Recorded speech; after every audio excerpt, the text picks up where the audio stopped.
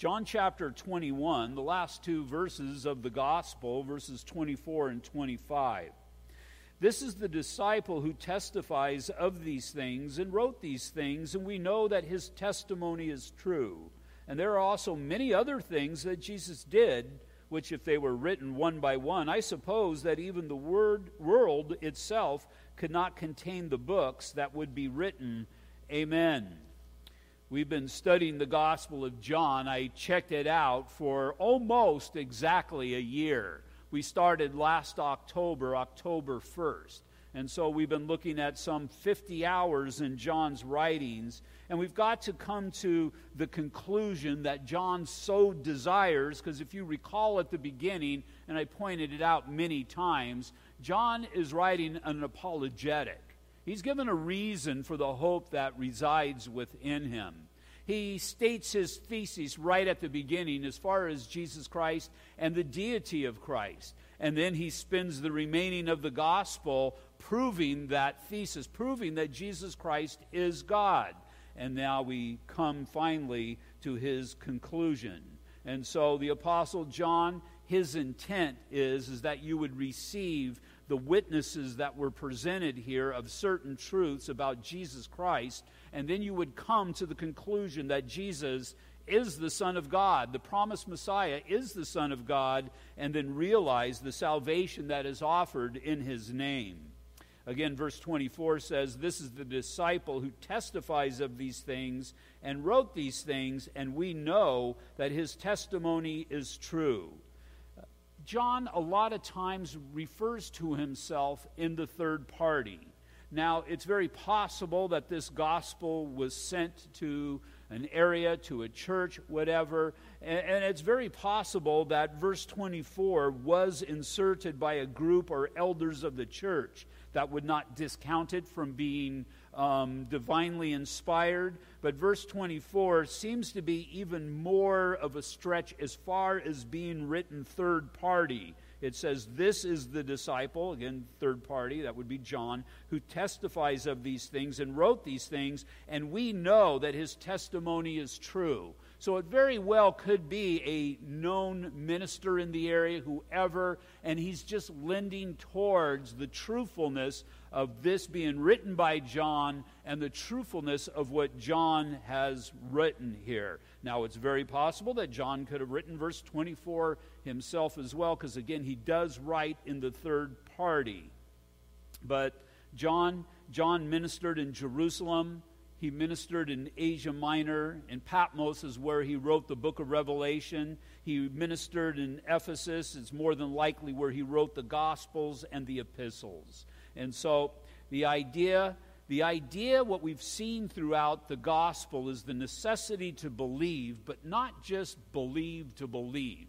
He's not asking you for blind faith. He's examining the facts, and he's presenting the witnesses. Now, we're going to close out this gospel looking at three main witnesses. We're going to focus upon the second one. Now, he started out right away with John the Baptist.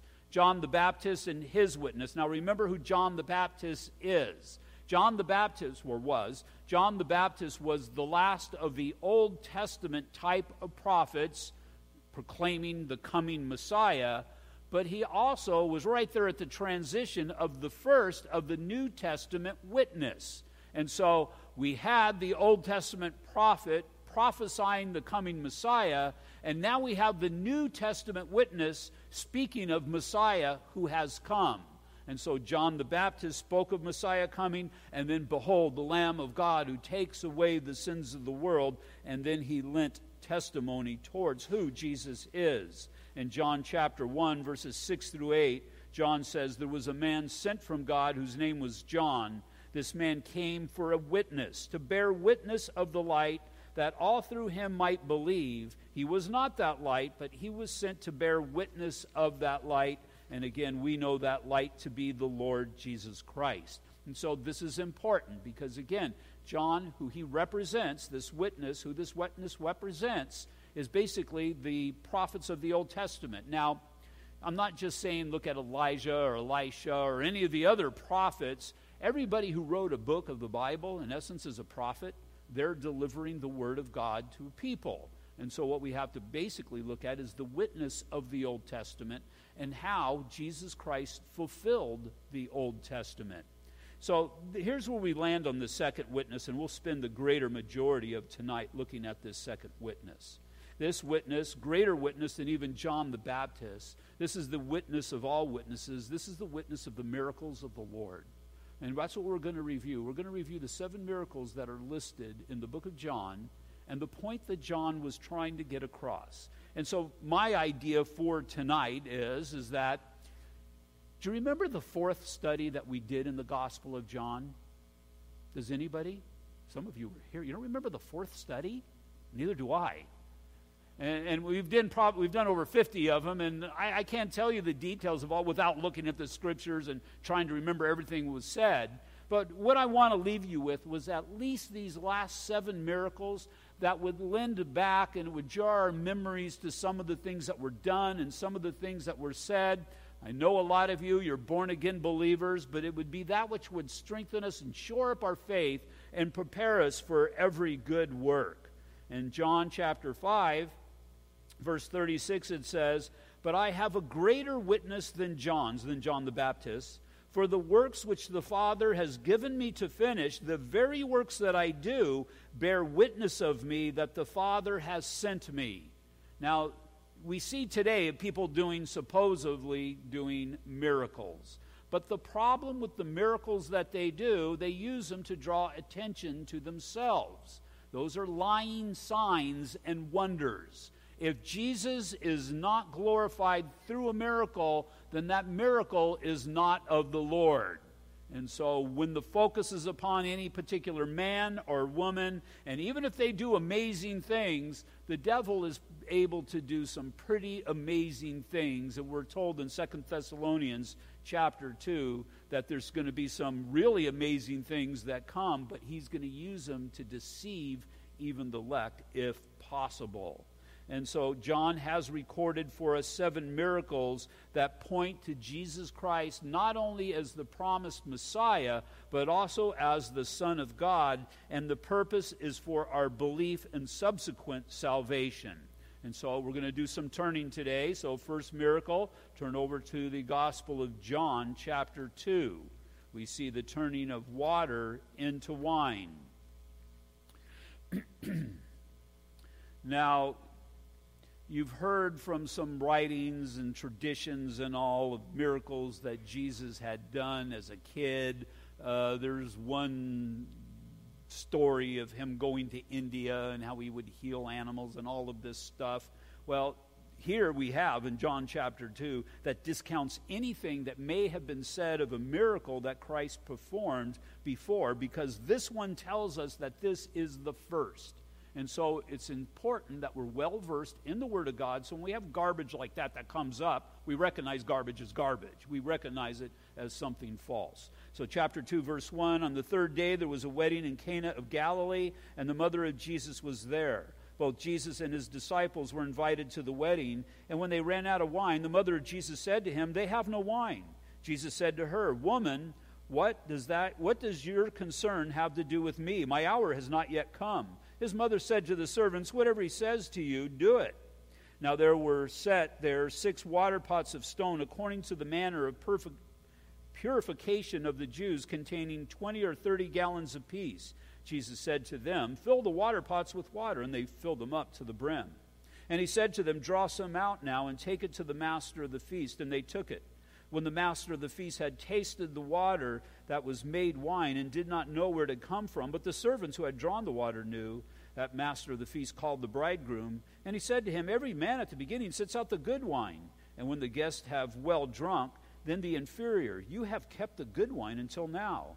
This beginning of the signs Jesus did in Cana of Galilee and manifest his glory, and his disciples believed in him."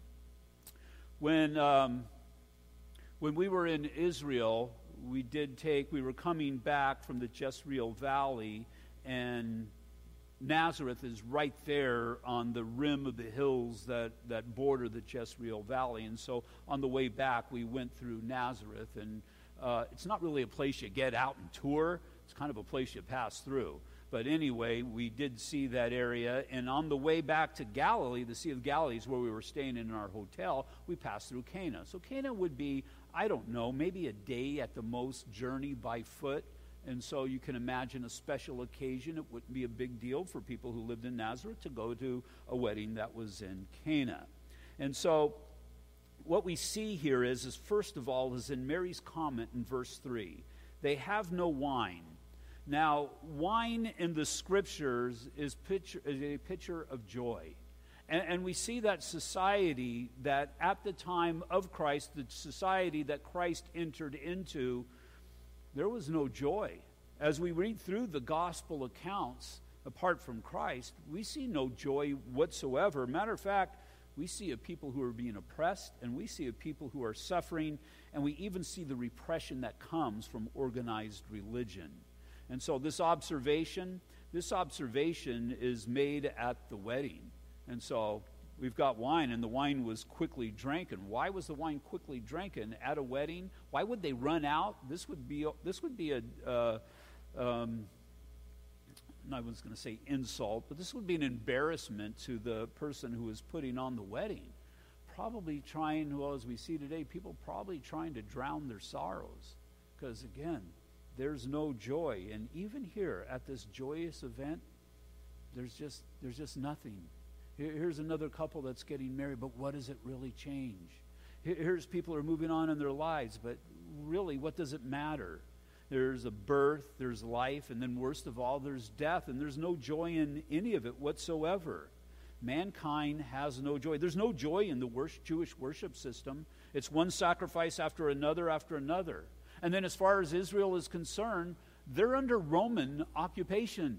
And we see the hardships that come from that. There's no joy. And then we see the people who are supposed to be the ones ministering and expressing the love of God, the Sadducees and the Pharisees, and there's definitely no joy there. And so what we did when we studied this, we looked at the joy that we are to have in our Christian lives. What does it mean to have joy in your Christian life?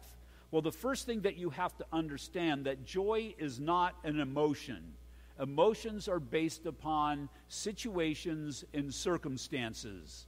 Now, I can have an infection in my mouth and have a tooth pulled, as I did last Friday, and it was a hard thing, and there was a lot of suffering, and I can stand here for an hour and tell you, woe is me.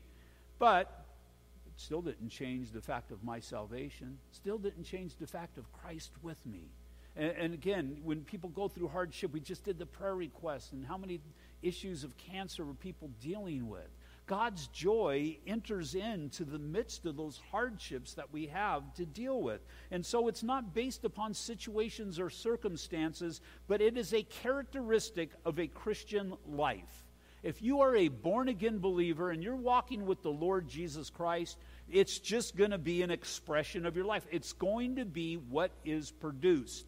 It's not going to be a continual happiness, because there's going to be sadness, but there's going to be joy, because you understand and you know that your sins have been dealt with. You know that your future is in the Lord, and you know that He has thoughts of peace and not evil towards you, even in the midst of all that goes on. Joy, I don't have to manufacture it myself. Joy is God-given. Matter of fact, we see that it's a fruit of the Holy Spirit. As I see joy in my life, I understand that comes about because the Holy Spirit dwells inside of me. Now, we can hinder the Holy Spirit and we can grieve the Holy Spirit, and I really believe that we can suppress joy that is in our lives, but I really got to take time to truly recognize these things that we talk about in the Scriptures. Now, if these things are true, which they are, they ought to be expressed in my life. They ought to be expressed, no matter who you are here tonight, they ought to be expressed in your life. And so if you are without joy, if you're without joy tonight, you need to ask yourself why. Matter of fact, more important than that, you need to ask God, why do I not have joy? What am I missing here in my relationship with you, Lord? Because those who have a relationship with Jesus Christ, not going to always be happy, but you are going to have joy in your life. Joy, then, is a product of the gospel as a result of our salvation. and it's an integral part of our witness as we desire people to enter into a saving knowledge, the saving knowledge of Jesus Christ. Why would they if we look like we just bit a lemon, if we're a bunch of Eeyores here, just kind of stoics, just enduring life, waiting for it to be over? We're to embrace life. We are to be joyful. We are to express what Christ has done and the absolute acknowledgement of that through our manner of life. Because you look at the world, what joy does the world have to offer? There's a lot of temporary things, but those are usually just kind of feel-good Band-Aids on a horrible situation. We've got that peace that surpasses understanding. Our joy should be very apparent to all. Second miracle that we studied that John recorded was the healing of the nobleman's son. If you'll turn over to John chapter 4, verse 46. Now, the idea here is, and what has been highlighted, and again, what we see throughout the Gospel of John, is the necessity to believe. Now, this man believed, but there was a progression to his belief. There's a couple different definitions of belief that exist here. A couple different Greek words that are used. It says, so Jesus came again to Cana of Galilee, where he had made the water wine, and there was a certain nobleman whose son was sick at Capernaum. When he had heard that Jesus had come out of Judea, to Galilee, he went to him and implored him to come down and heal his son. He was at the point of death. Then Jesus said to him, unless you people see signs and wonders, you will by no means believe. You'll by no means believe the witness of what Christ is presenting to all of humanity. The nobleman said to him, Sir, come down before my child dies. Jesus said to him, Go your way, your son lives. So the man believed the word that Jesus spoke to him, and he went his way. Now, the belief that exists here is mentioned here. He just believed that Jesus was able to do what he said.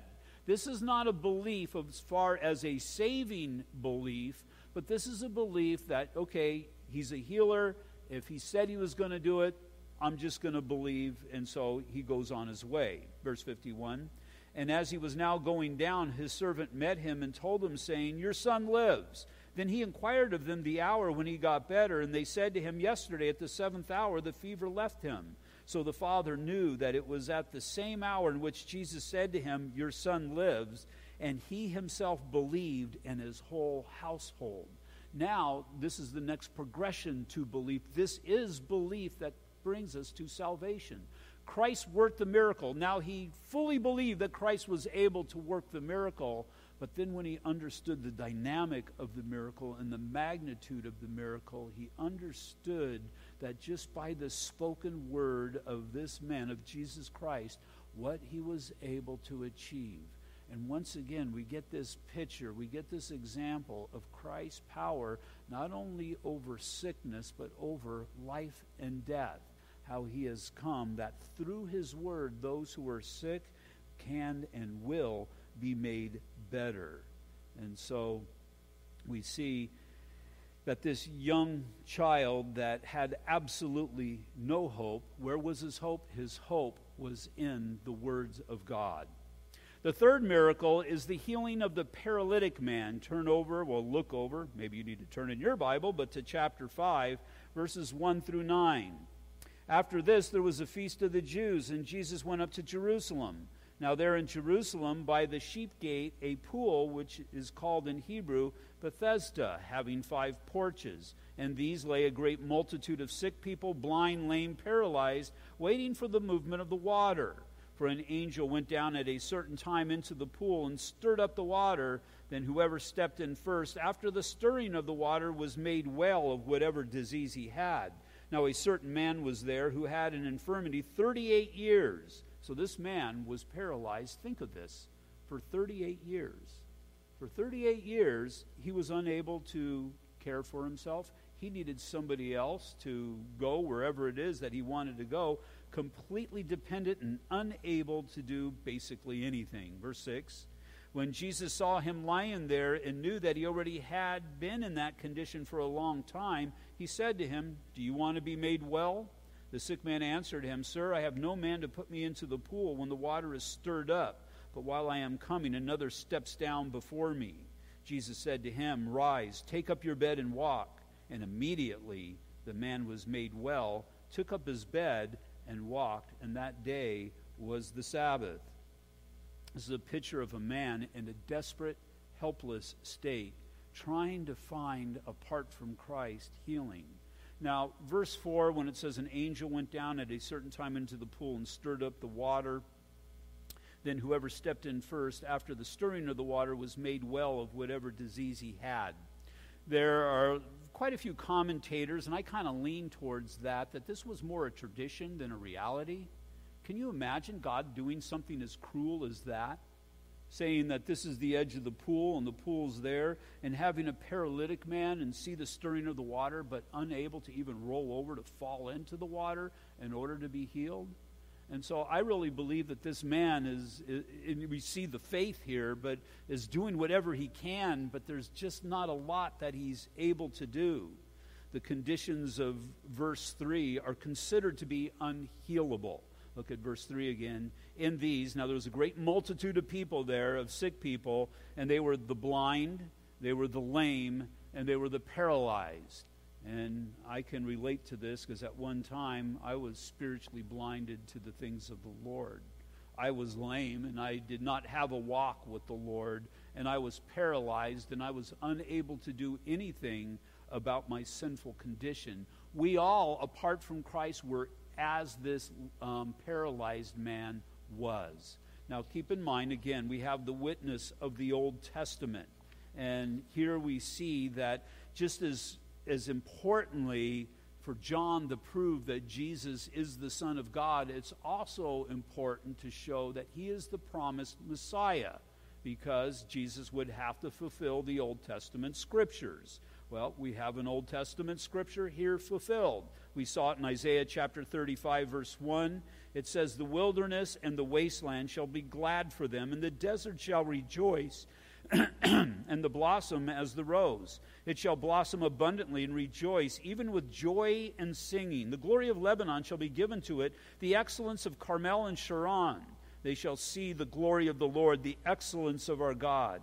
Strengthen the weak hands, and make firm the feeble knees. Say to those who are fearful-hearted, Be strong, do not fear. Behold, your God will come with vengeance. With the recompense of God, he will come and save you. Then the eyes of the blind shall be opened, and the ears of the deaf shall be unstopped. Then the lame shall leap like a deer, and the tongue of the dumb sing. For the waters shall burst forth in the wilderness, and streams in the desert. The parched ground shall become a pool, and the thirsty land springs of water, and the habitation of jackals where each lay. There shall be grass with reeds and rushes. And the idea, he's using this picture of this barren land. This barren land is a picture of Israel without their Messiah. But then Messiah enters in, and now there's living water that's flowing. There's healing that comes to pass. And that's exactly what we're seeing back here in the Gospel of John, is what is happening in these miracles. Now, in Revelation chapter 3, keeping in mind that John wrote Revelation and obviously the Gospel of John, it says in verses 16 through 17, So then, because you are lukewarm and neither cold or hot, I will vomit you out of my mouth. Behold, you say, I am rich, have become wealthy, and have need of nothing, and do not know that you are wretched, miserable, poor, blind, and naked. And so there's the necessity for mankind to realize his condition. And so we have this paralytic man that had been given all of those years to recognize his condition. And what did it do? It all pointed towards that day. That day, well, it was probably a day like any other day. Back out to the pool of Bethesda. I was there. I saw it in the temple area, and they had done some diggings, and they uncovered a lot of it. And it's a pretty big area, so a lot of people would be able to gather there. And this man was just placed there just like any other day. Only this day, something special was going to happen. Had nothing to do with angels stirring water. It was all about, that was the day that he met Jesus Christ. I want you to think back to the day of your salvation. Did you wake up in the morning and say, I need to receive Jesus Christ as my Lord and Savior today? Most of us had no clue. It was a day like any other day. We were like that paralyzed man, could do nothing for our condition but doing the best we could with what we had. But then there was that one day that set every other day apart. That was the day that you met Christ. And that was the day that Christ entered in and did that work. What's interesting, I can't imagine what a body would look like that was paralyzed for that long. The muscles had to be just completely useless. And so we see that this healing that Christ did was a complete and thorough healing from the inside out.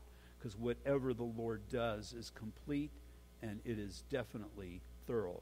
Also, one other thing, just notice in verse 8. Let me get back there. Jesus said to him, Arise, take up your bed and walk. How did the Lord heal? He healed him the same way he healed you, with his word. It was all about the spoken word of Christ that achieved this great miracle. Fourth miracle, go ahead and turn over to the next chapter, chapter 6, is the feeding of the 5,000. Verse 1, After these things Jesus went over the Sea of Galilee, which is the Sea of Tiberias. Then a great multitude followed him because they saw his signs which he performed on those who were diseased. And when Jesus went up on the mountain, and there he sat with his disciples, now the Passover, a feast of the Jews, was near. So there was probably a lot of people that were in town during that day. Then, verse 5, Jesus lifted up his eyes, and seeing a great multitude coming toward him, he said to Philip, Where shall we buy bread that these may eat? And you can look at that and you think, doesn't he know? He's wanting Philip to consider this. And really what we're looking at is the Lord's method of ministry. How the Lord desires to reach those, especially those who are curious or seeking after him. Now, a lot of those people, we'll see later on in the chapter, when they don't get what they want, they walk with Jesus no more. But there's opportunity there, and there is going to be some saved there. And so we've got a problem here. We've got all of these people, but even as Jesus presents the problem, where shall we buy bread that these may eat? But it says in verse 6, But this he said to test him, for he himself knew what he would do. And Philip answered him, 200 denarii worth of bread is not sufficient for them, that every one of them may have a little. One of his disciples, Andrew, Simon Peter's son, said to them, There is a lad who has 5 barley loaves and 2 small fish, but what are they among so many? Now, we're told in different areas that one of the solutions that were offered to the feeding of the 5,000, we've got all these people, what are we going to do, Jesus asked. And one of his disciples said, Send them away. Send them away. People who are seeking after Christ, sending them away is not an option. And so really what we have here is something that is very applicable. It's applicable to your personal life, doing the work of the Lord. But I really look at this as a strong verse for the church and what the church is to do. And so there's a survey done. Okay, we got to do this impossible task. Well, we can look at the impossible task that God calls us to do, but we know it's not of our ability, our power, or our resources. It's all about the Lord. But what we do, we do look and see what we have available. What do you got available? The only thing Moses really had available was a staff, and that was good enough for God. David, he had a slingshot and a couple rocks, but for God, that was good enough.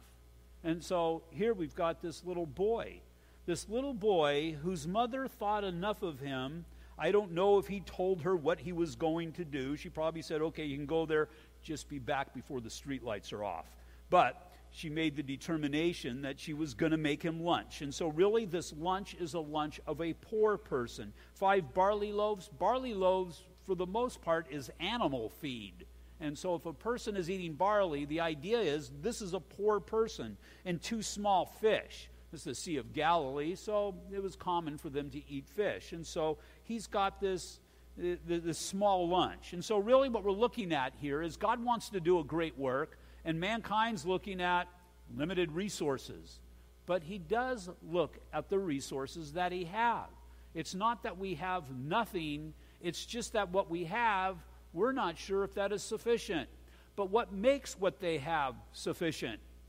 They bring it to Christ. And so my encouragement to you through this miracle is take your limited resources and bring them to Christ.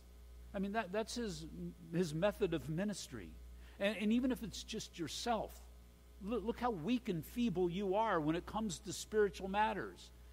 Just present yourself to Christ. And Christ is going to multiply whatever it is that you bring to him. And so you've got this young boy. And again, they're looking at, this is the only food that we really see, 5 barley loaves and 2 small fish. It was from that Christ worked this miracle, and he fed everybody there with some left over. And so, what is it that you can't do? Usually it's what we don't want to do, but in actuality, we have to realize there's nothing that I can't do, because I can do all things through Christ who strengthens me. And so what do I do then? I just bring my weaknesses, I bring my inabilities, I bring my lack of resources to Christ, and it's him who will make the increase. But it's also him who's going to see these things distributed and see these things work effective, for the purpose of ministry. It says in verse 11, and Jesus took the loaves, and when he had given thanks, he distributed them to the disciples, and the disciples to those who were sitting down, and likewise of the fish, as much as they wanted. So when they were filled, he said to his disciples, gather up the fragments and remain, so that nothing is lost. Therefore they gathered them up and filled 12 baskets with the fragments. So, again, we look at the disciples. A couple of things that they were going to do, and a couple of things that Christ did. First, what did they look at? They looked at the path of least resistance. We have to be willing to dig in for ministry. They were wanting to send him away. They didn't see where it was possible. As I just mentioned, all things with Christ are possible. They did learn a lesson to work with what they have, but then they also saw that God's able to do exceedingly abundantly above all that we ask or think. Now, don't let this last part get past you. They gathered them up and filled 12 baskets. These baskets are going to be necessary a little bit later on, because the apostles are about to go on a little boat trip, which brings us to the next miracle, the 5th miracle, where Jesus walks on the water, verses 15 through 21. It says, therefore, when Jesus perceived that they were let me back up. It says, then those men, when they had seen the sign that Jesus did, this is truly the prophet who has come into the world. Therefore, when Jesus perceived that they were about to come and take him by force to make him king, he departed again to the mountain by himself alone. Now when evening came, his disciples went down to the sea, got into the boat, and went over the sea towards Capernaum, and it was already dark, and Jesus had not come to them. Then the sea arose and became a great wind was blowing. So when they had rowed about 3 or 4 miles, I believe it's about 5 miles in width or so, they saw Jesus walking on the sea and drawing near the boat, and they were afraid. But he said to him, it is I, do not be afraid. Then they willingly received him into the boat, and immediately the boat was at land where they were going. Jesus is Lord of the storms. See, the thing about it is, Jesus said, get into the boat and go to the other side. So when Jesus tells you to go into the boat, and you're obedient, you go into the boat, and you take off to the other side, guess what the end result is going to be? You're going to get to the other side. But the problem is, there's going to be storms on the way to test you. Now keep in mind not all of them, but the majority of these guys were. They were seasoned fishermen who spent the majority of their lives on that sea. And so if there's a storm that scares them to death, this is a pretty big storm. This is a Irma. This is a Category 5, if you will. And not only that, can you imagine, there's Matthew the tax collector. He's looking at Peter the fisherman. If Peter the fisherman is worried, he's really going to be frightened. But the thing about it is that we need to see that Jesus was on that mountain and he was praying. We're not told exactly what he was praying, but the one thing I do know is he was watching over them the whole time. And I would imagine, knowing the dynamic of these men, he was praying for, them to learn the lesson. In Mark's account, in chapter 6, verse 48, it says, then he saw them straining at rowing. He saw them there. God knows the strain as you try to row against the storms of your life. He's there with you, and he's watching over you. They were going to go through so many more storms in the future. It's important to know that he is watching. Jesus said in the Great Commission, "And lo, I am with you always, even to the end of the age." Now, it's not so important that I know that my Lord is everywhere, but it's very important that I know that my Lord is with me everywhere that I am. Then I know that he is watching over the occurrences of my life. And then I need to understand also that he watches over us for the purpose of shepherding us. Psalm 23, verses 1 through 3, David came to that amazing revelation. The Lord is not a shepherd, the Lord is my shepherd. And for the person for whom the Lord is his shepherd, he says, I shall not want. He makes me to lie down in green pastures. He leads me beside the still water. He restores my soul. He leads me in the paths of righteousness for his name's sake. And then the final lesson of this event, of this miracle, it's spoken of in Matthew 14, 27, 32. It's where Peter decided that he was going to go for a little bit of a walk. Lord, if that's you, command me out on the water. And Peter, again, I look at that as a tremendous act of faith. A fisherman who realizes the violence and the severity of this storm is willing to get out of the boat and do as his Lord is doing. And so he gets out, and just for a little bit, he walks on the water. Walks on the water. I've walked on the water, not literally walking on the water, but I've done things beyond my ability just simply because I've gotten out of the boat. I mean, things that just when they were done, it was like, wow, that was the Lord. I brought my limited resources to him. He multiplied them. And as I got out of the boat, I was able to walk on the water. Now, Peter didn't walk on the water very long, but he walked on the water a lot longer than everybody else did because nobody else got out of the boat. And so they could laugh at him later. That's why they call you Peter, Stone, because you sank like a rock. But not at first. Not at first. I don't know if I would have enough faith to do what Peter did. I have a lot of respect for him because he did do that. In Psalm 94, verse 18, if I say my foot slips, your mercy, O Lord, will hold me up. And then the sixth miracle is the healing of the blind man in John chapter 9. I'm not going to read it because of time, but this miracle, it really illustrates those who are blind. Really, it's not even those who are blind. It illustrates those who aren't blind but refuse to see. And because this story isn't so much about the blind man. Yeah, it is. But it's more about the religious leaders who choose to be blind to the obvious things of the Lord. One of my favorite things in this account, you have to back up to the previous chapter. In chapter 8, verse 58, it says, Jesus said to them, most surely I say to you, before Abraham was, I am. And so Jesus Christ, that's a deity statement. Verse 59, then they took up stones to throw at them. What are they planning on doing? Well, Jesus just referred to him, equated him with God, so they're going to stone him for blasphemy. But it says, but Jesus hid himself and went out of the temple, going through the midst of them, and so passed by.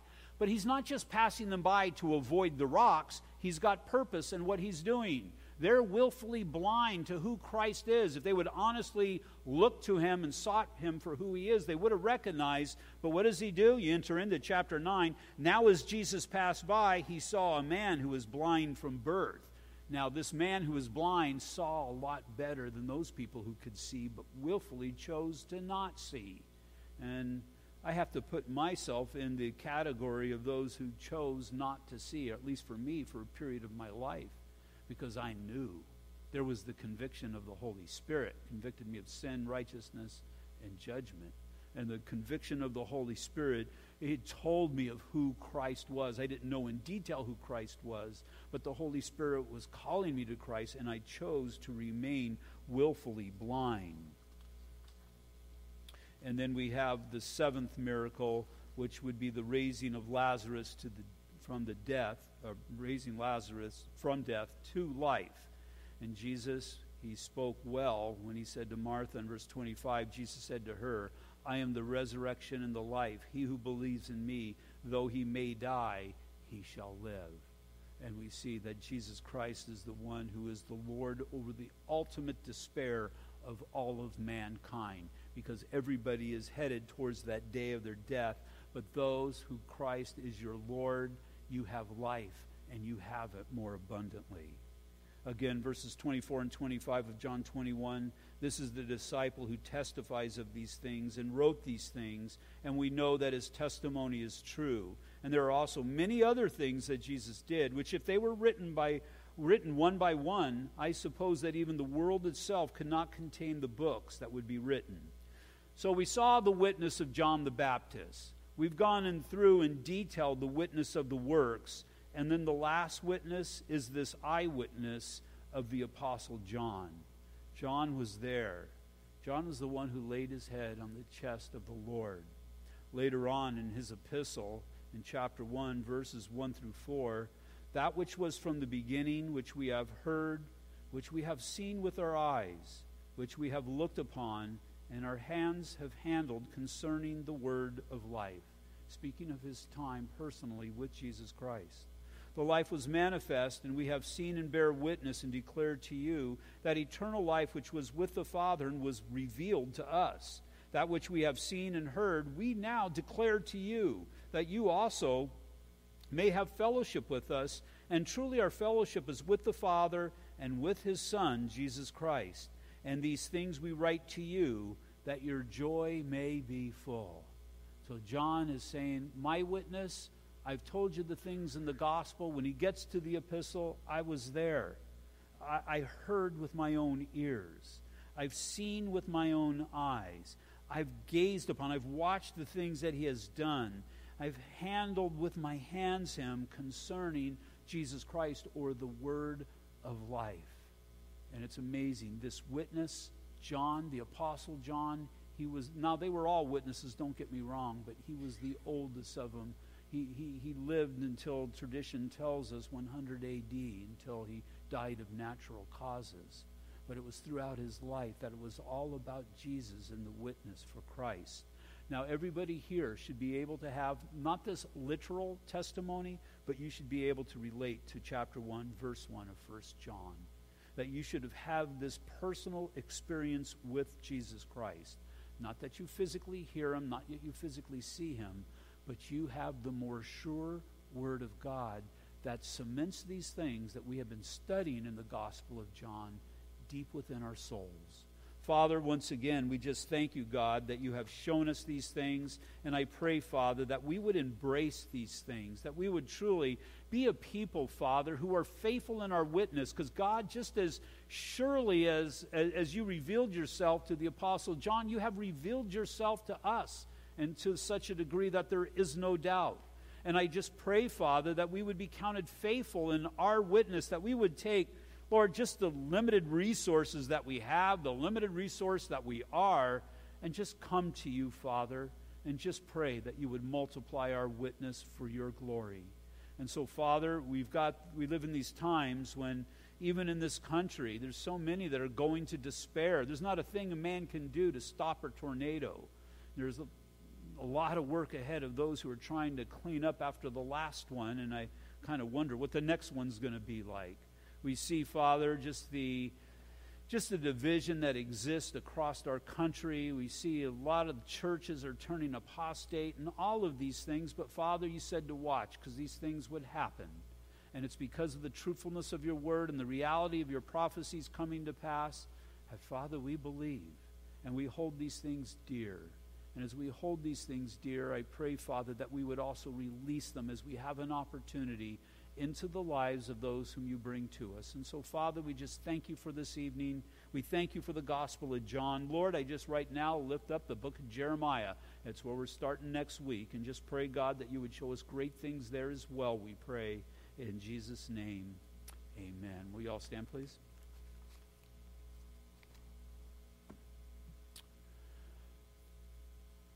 We have a couples retreat coming up. It's in the bulletin. We've had very few sign-ups so far. And so what I'm asking to make a determination if this is something that the Lord does have for us, I'd ask if you're planning on going to the couples retreat, that you, even if you can't pay right now, at least get signed up so we get an idea of the amount of people who are planning on coming. I just don't want to spend extra church resources on rooms that we're not using. And so if you're able to do that, I would appreciate it. Again, next week we're going to be in the book of Jeremiah. We've got ministry coming up. We got our baptism coming up at the end of the month. You need to sign up for that. But it's also a church picnic that we're going to be doing. So it's double-faceted there. It's a time of celebration of just being part of Calvary Chapel, Ontario. Martin gave me a little proposal. We're going to be doing not Hosanna Night to the degree that we have in the past, but we're going to be doing some things for the kids come the 31st of October, which I believe is on a Tuesday night.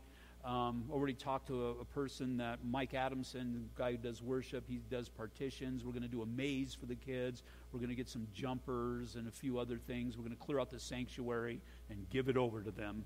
And then the next day we're going to have a work day and repair it all.